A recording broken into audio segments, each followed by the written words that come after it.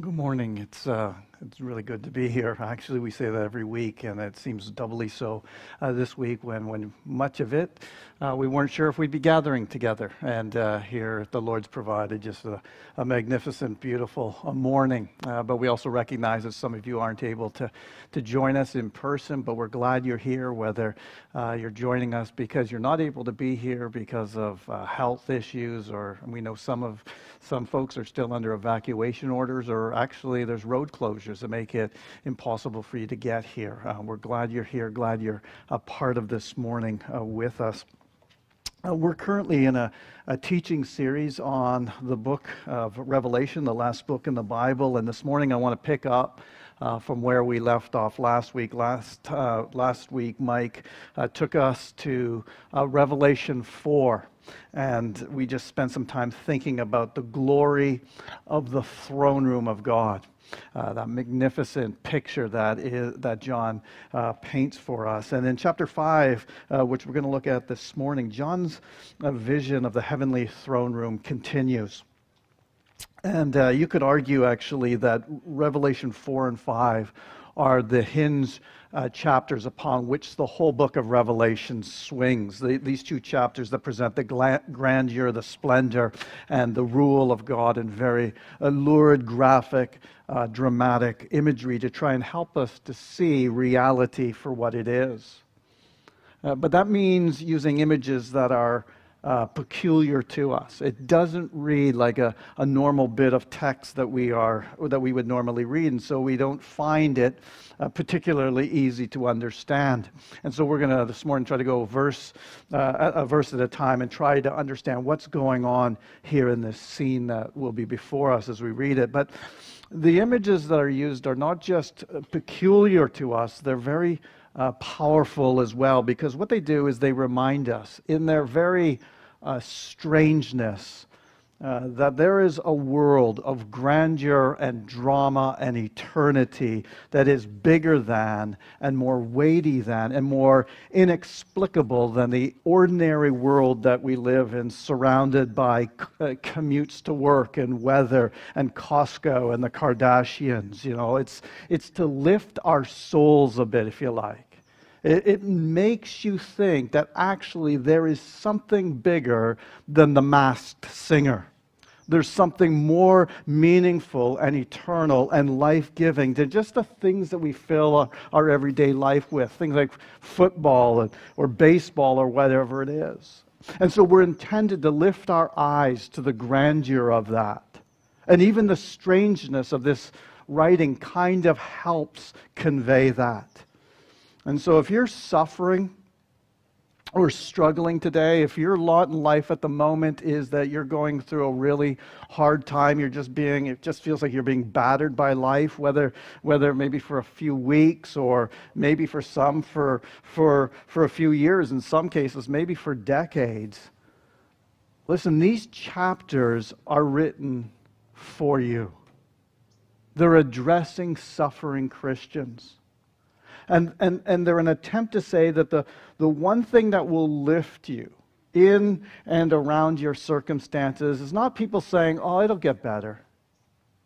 It might not get better straight away.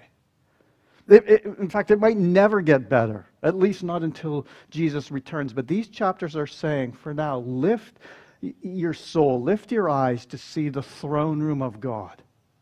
See the glory and splendor and victory and rule of God. And that's what this book offers to all Christians in general and to suffering Christians in particular. And I trust it'll speak to us as well as we read it this morning. So let's read from Revelation chapter 5, beginning at verse 1. Then I saw in the right hand of him who was seated on the throne a scroll written within and on the back, sealed with 7 seals. And I saw a mighty angel proclaiming with a loud voice, "Who is worthy to open the scroll and break its seals?" And no one in heaven or on earth or under the earth was able to open the scroll or to look into it. And I began to weep loudly because no one was found worthy to open the scroll or to look into it. And one of the elders said to me, "Weep no more. Behold, the Lion of the tribe of Judah, the Root of David, has conquered, so that he can open the scroll and its 7 seals. And between the throne and the 4 living creatures and among the elders, I saw a lamb standing as though it had been slain, with 7 horns and with 7 eyes, which are the 7 spirits of God sent out into all the earth. And he, the Lamb, went and took the scroll from the right hand of him who was seated on the throne. And when he'd taken the scroll, the 4 living creatures and the 24 elders fell down before the Lamb, each holding a harp and golden bowls full of incense, which are the prayers of the saints. And they sang a new song, saying, "Worthy are you to take the scroll and to open its seals. For you were slain, and by your blood you ransomed people for God from every tribe and language and people and nation. And you've made them a kingdom and priests to our God, and they shall reign on the earth." Then I looked, and I heard around the throne and the living creatures and the elders the voice of many angels, numbering myriads of myriads and thousands of thousands, saying with a loud voice, "Worthy is the Lamb who was slain, to receive power and wealth and wisdom and might and honor and glory and blessing." And I heard every creature in heaven and on earth and under the earth and in the sea, and all of them saying, "To him who sits on the throne and to the Lamb be blessing and honor and glory and might forever and ever." And the 4 living creatures said, "Amen." And the elders fell down and worshipped. It's a magnificent and strange vision of the heavenly worship of Jesus and the Father. And we need to go through it a verse at a time and break it down to try and understand what's going on here and hopefully make some sense of it. Then I saw, the very first verse, then I saw in the right hand of him who was seated on the throne. And we have to start by remembering that we've got to the next bit of a vision that began in the previous chapter. In the previous chapter, it was a vision of the throne with God the Father seated on it, and all of the things surrounding the throne. And we talked about rainbows and thunder and flashing lightning and all of the rest. And then we saw around the throne were these groups of angelic beings. There were these 4 living creatures that have forms that represent a lion and an ox and an eagle and a man. And then outside of that, there are these elders who are these sort of angelic representatives of the people of God. And so there's this massive scene of these layers of angelic beings standing around the throne, worshiping the one seated on it. And the person on the throne, who is God the Father, the person on the throne has in his right hand a scroll. John says, I didn't notice that when I first looked. I described this massive throne and all of these visions and creatures, but then I saw in the right hand of him who was seated on the throne a scroll written within and on the back, sealed with 7 seals. Now, scrolls weren't normally written on both sides for technical reasons, but this one is. It's very detailed. And it's sealed with 7 seals. So we've got to understand what's on the scroll and why is it sealed with 7 seals. And as you read through the rest of the book of Revelation, it becomes clear that this scroll has got written on it all of God's purposes for the world, for judgment, and for blessing. So all of the bad news and all of the good news of what will happen to the earth, and all of God's purposes to judge evil and to get rid of injustice and to destroy the destroyers of the earth and to fight and contend against Satan and all of his forces, all of that, all of his purposes for judgment and all of his purposes for blessing, to reward the faithful, to make all things new, to recreate the entire universe and to bless all nations. All of those things are contained on the scroll. So it's a big scroll, and it's written on both sides, and it's got all of God's purposes for judgment and blessing on it. But at the moment, it's rolled up and sealed with 7 seals. And as you probably know, a seal was a sort of stamp used in the ancient world to say, this message is from me to you, and if anyone else opens it, then you'll know that that letter's been compromised. It's a way of saying, you are the only one who's entitled to open this letter.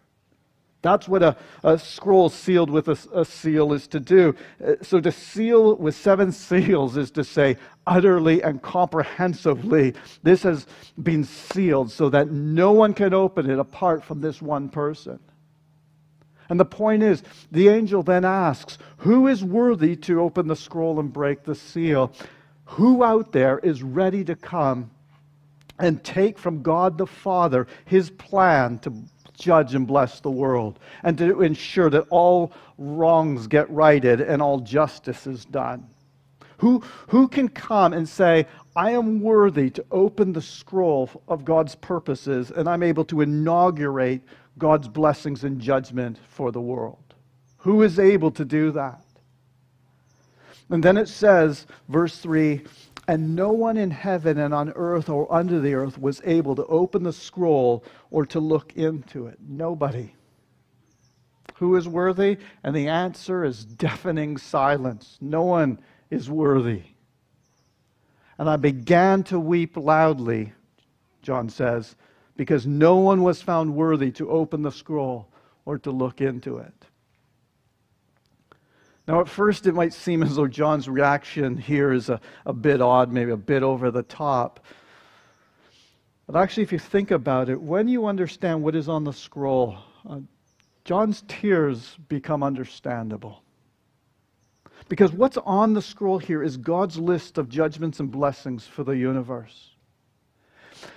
And John's point is, if that process never happens, if the scroll cannot be unveiled, and the things that God is going to do to judge evil in the world and reward the faithful and to bless the world, if these things never come about, then the universe is pointless, and that's very much worth crying about.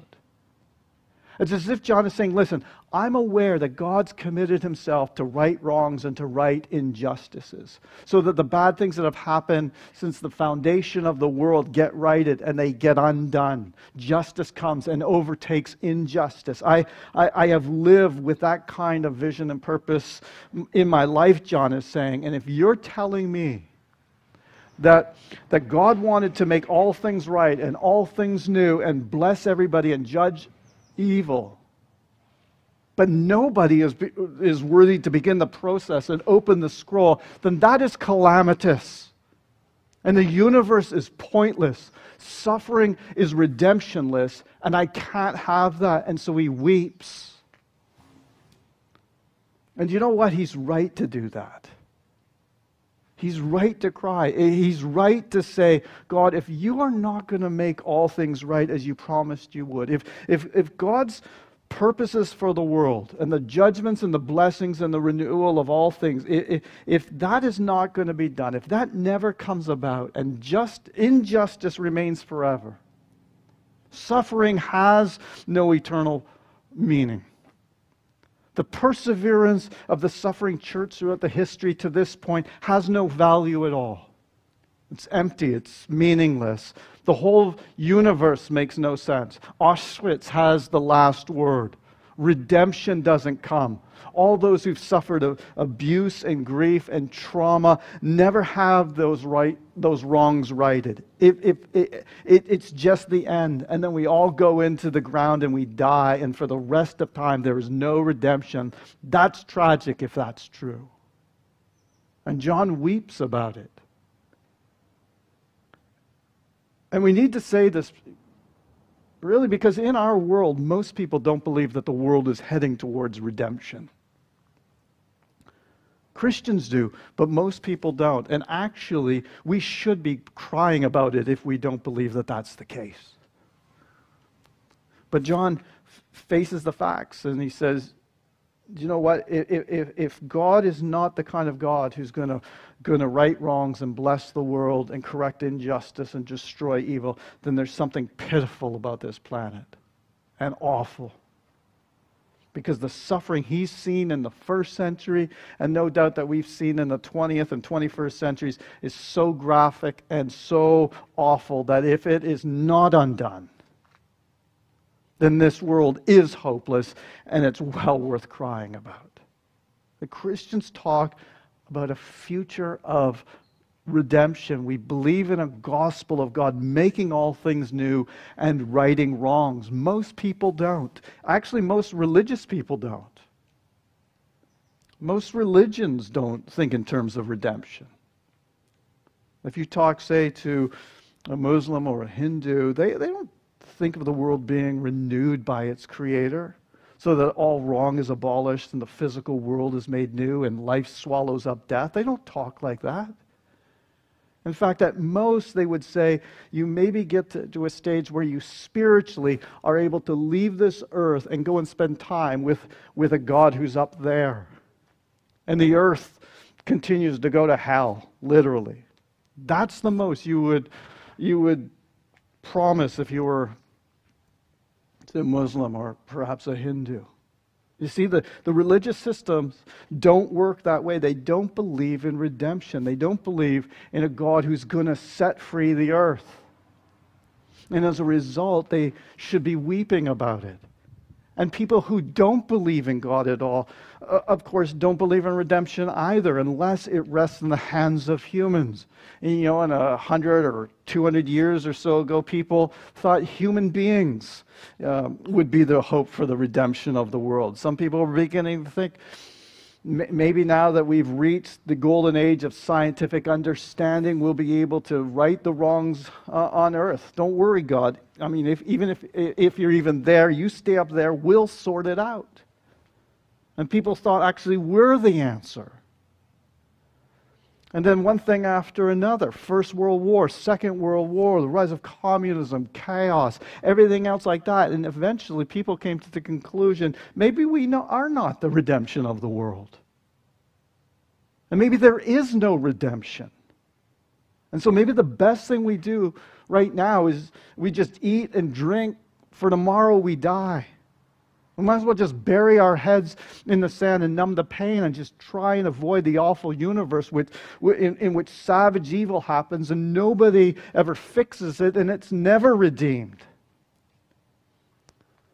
And it's a way of coping with a pain and suffering-filled world. I'll just make sure I'm comfortable, make sure my family are comfortable. There's no redemption, there's no hope. But listen, I don't want to cry about it because it'll be too sad. And John here, he can see the bleakness of life without the redemption of God. And knowing the amount of suffering there is in the world, and the amount of suffering that he himself and his friends and his colleagues have experienced, he weeps loudly because he says, if nobody is able to open the scroll, then no wrongs are righted and the universe is pitiful. And he's right. Verse 5, and one of the elders said to me, weep no more. Weep no more. Behold, the Lion of the tribe of Judah, the Root of David, has conquered so that he can open the scrolls and its 7 seals. Don't cry, John. Don't cry. I know something you don't know. Don't cry, John. The Lion has won. And he is going to be able to unleash all of God's purposes for judgment and blessing. Don't cry. There is redemption, the redemption of the world. You don't have to wail and weep about it because the universe does make sense because the Lion has conquered. And he describes this picture, the Lion of the tribe of Judah and the Root of David. And there's a lot in those two phrases, which I'm afraid I'm going to have to go into theological overdrive for just a moment, just to explain what they are, because otherwise we'll just miss the picture. Otherwise we'll just think, Root of David, don't really know what that is. Sounds like part of a tree. Lion, well, I'm sure it's probably some sort of reference to Aslan, that he's a powerful person, and basically we'll miss anything more than that. And so we just need to pause for a moment. Lion of the tribe of Judah, Root of David, because what John's doing here is he's taking two separate Old Testament images about the Messiah, and he's putting these two different images together and saying they're both true of Jesus. And the first one comes from Genesis 49, which is a passage where, if you remember way back in the garden, Adam and Eve and the snake, and the snake attacks Adam and Eve, and God comes to judge the snake.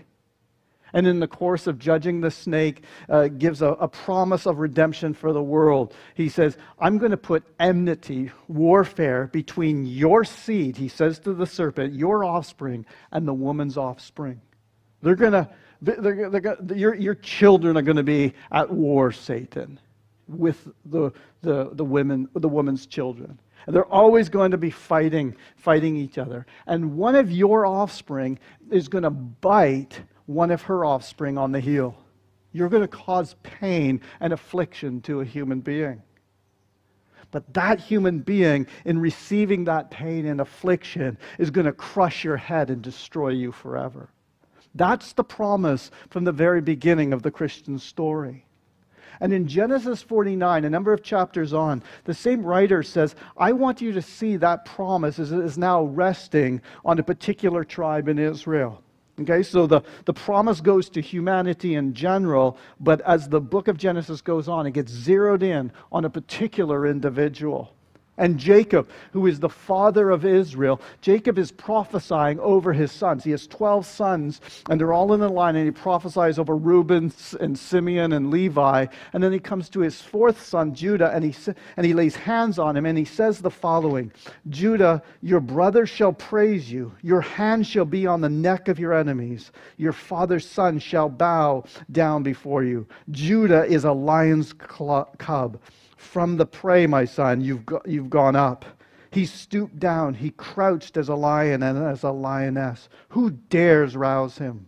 The scepter shall not depart from Judah, nor the ruler's staff from between his feet, until tribute comes to him, and to him shall be the obedience of the peoples. What on earth does that mean? What it means is Jacob is saying that the promise that was given to Eve and her children, and then went to my grandfather Abraham, and then my father Isaac, and now is given to me. I'm giving to you, Judah. And I'm telling you that somebody from your tribe, one of your great-great-great-great-grandsons, is going to be the one through whom the snake is crushed, and Satan and sin are done with. That's what he's saying. He's giving that promise to Judah. And so we're looking for, in the whole of the scriptural story, one of the many things we're trying to see, if you know your Bibles and you're reading these texts, is, so who is this Lion of the tribe of Judah? Who is this lion-like figure who's going to roar and destroy the snake, and in doing so, have the whole world come and worship before him? Who is this? We're looking for the Lion of the tribe of Judah. And of course, John here is saying, Jesus is the Lion of the tribe of Judah.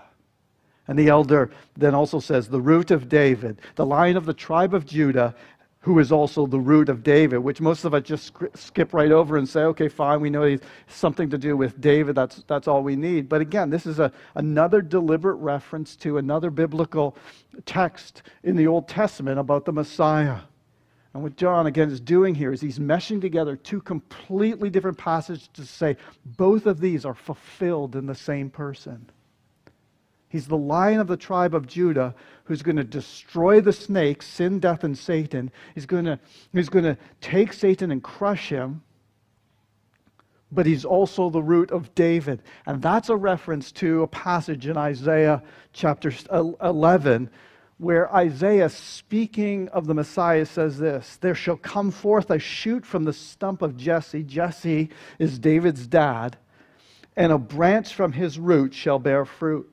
And then he describes what it will look like when this Messiah from David's line comes and rules. He says, the wolf shall dwell with the lamb, and the leopard shall lie down with the young goat, and the calf and the lion and the fattened calf together, and a little child shall lead them. The cow and the bear shall graze, their young shall lie down together, and the lion shall eat straw like the ox. The nursing child shall play over the hole of the cobra, and the weaned child shall put his hand on the adder's den. They shall not hurt or destroy in all my holy mountain, for the earth shall be full of the knowledge of the Lord as the waters cover the sea. Again, you're going, what on earth does all of that mean? What's going on here is Isaiah is saying, a day is coming when the root of Jesse will conquer. And when he does, what you're going to see is a world that is so transformed and redeemed by peace everywhere that even animals that normally eat each other are going to dwell in harmony. And the children are going to play with poisonous, venomous snakes, and they won't get bitten or be harmed. What's going on is it's picture language for the extent of the redemption of the world that is so graphic and dramatic that every single animal that is currently at enmity will be reconciled to one another. Peace will be so global that even the animals won't be killing one another. Now, I think it's picture language. It may or may not mean it literally. I'm not sure, but what it does mean is redemption has now come to the universe, so everything that was broken is now fixed. Everywhere where there was enmity and strife and hostility is now harmony, peace, and friendship and wholeness. And so when John picks these two phrases up, and I know this is tough, but just try and get your head around it with me. But what he's saying is the Lion of the tribe of Judah and the root of David, he's picking up two completely different bits of the Old Testament and saying that they're both fulfilled in Jesus. He's saying the redemption of human beings from sin and Satan and the redemption of the entire world from death and strife are both going to happen in the same person. The Lion of the tribe of Judah and the root of David are one and the same, and he has conquered. And that's the wonder of the Christian message, even before we've come to the next bit. The wonder of the Christian message is unlike almost anybody else in the world. Unlike everybody else in the world, Christians are saying, look, evil is not here to stay. Redemption does come. Hope is real.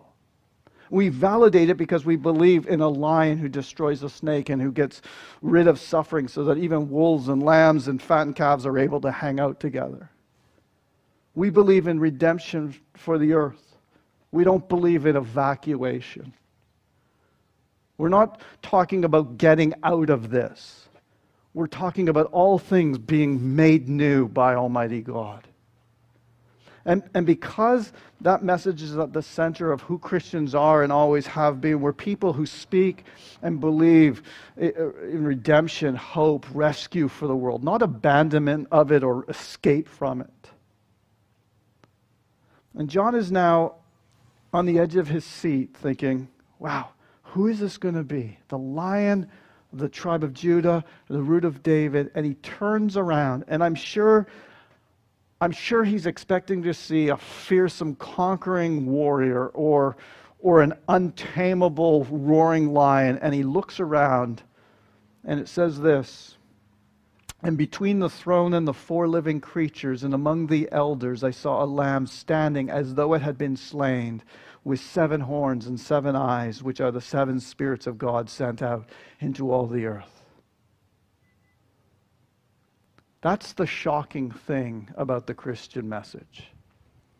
Right? One of the glorious things is that there is redemption for the earth, and which nobody else is even claiming is true. I mean, Christians are the only people who even believe in the redemption of the world. Resurrection doesn't form a part of anybody else's worldview as far as I'm aware. I mean, that's amazing in itself, but the shocking thing is that it comes through a lamb as though slaughtered. So John looks around, and instead of seeing a great dramatic conquering figure, instead he's confronted with a slaughtered lamb.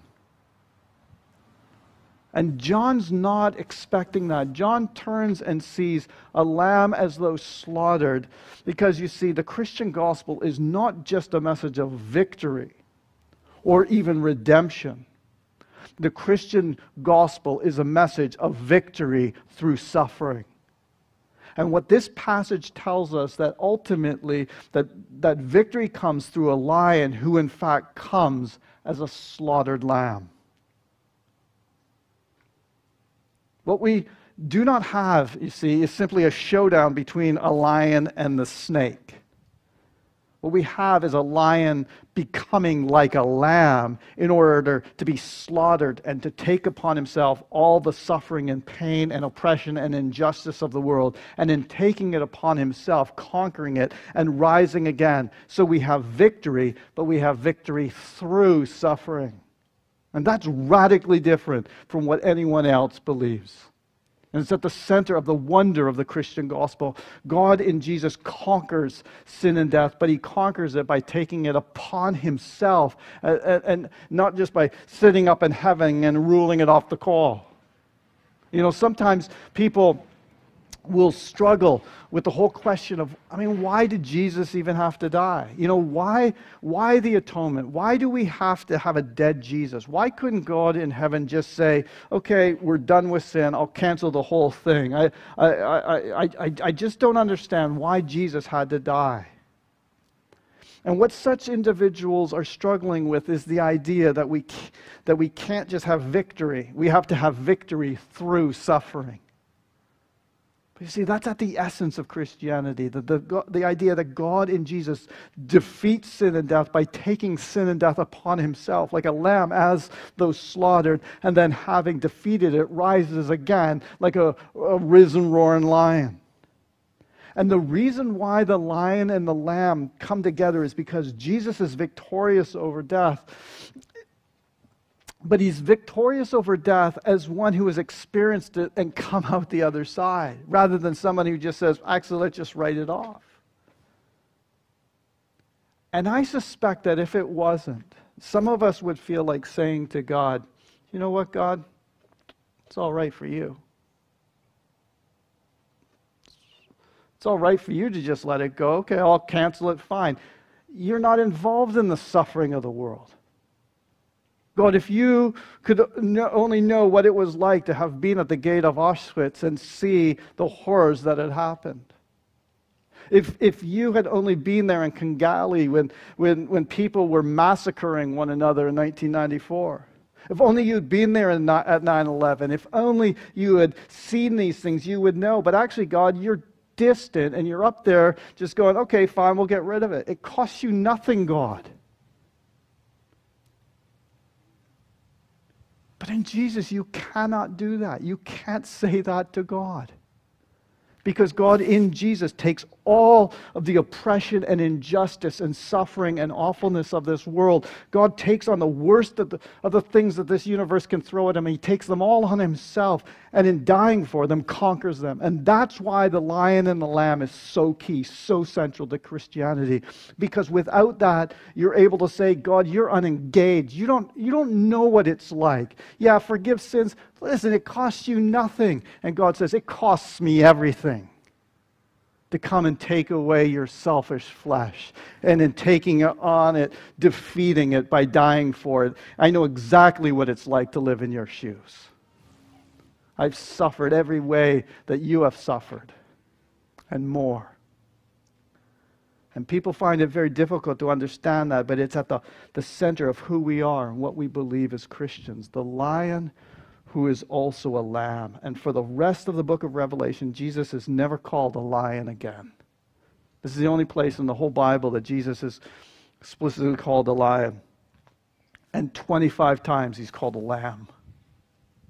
Because for John, the jarring thing about him is not primarily that he's a big, fearsome warrior. We know that about Jesus, John would say. It's obvious he's a big, fearsome warrior. The thing that really gets me, he says, is that he's a lamb as well. He's a conquering lamb. Verse 7, and he went and took the scroll from the right hand of him who was seated on the throne. So the image is now quite peculiar if it wasn't already, but we've got this slain lamb who's now kind of moving towards the throne and taking the scroll from the right hand of him who is seated on the throne. And when he's taken the scroll, the four living creatures who we forgot, maybe we forgot they were still there, but they're watching this scene, and the 24 elders who were also there fell down before the Lamb, each holding a harp. All of these creatures now are taking up instruments of joy and celebrating together. There's a sense of joy in heaven that is just overwhelming. Yes, this is the kind of redemption that we had hoped for. A gospel that makes sense of suffering in this earth. Each one held a harp, and golden bowls full of incense, which are the prayers of the saints. Verse 9, and they sang a new song.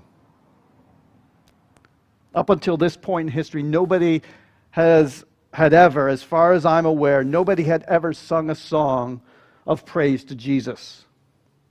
I don't think in the rest of the New Testament there's a song of praise addressed to Jesus until this point. I mean, now everyone does. I mean, now there are billions of people today singing songs of praise to Jesus.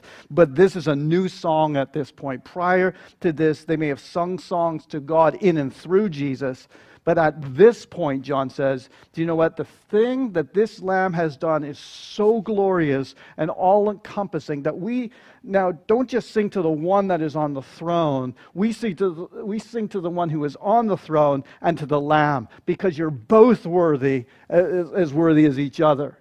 And it's a song, and now we're singing, we're all singing it, and it goes like this. Worthy are you to take the scroll and open its seals, for you were slain, and by your blood you ransomed people for God from every tribe and language and people and nation. And you've made them a kingdom and priests to our God, and they shall reign on the earth.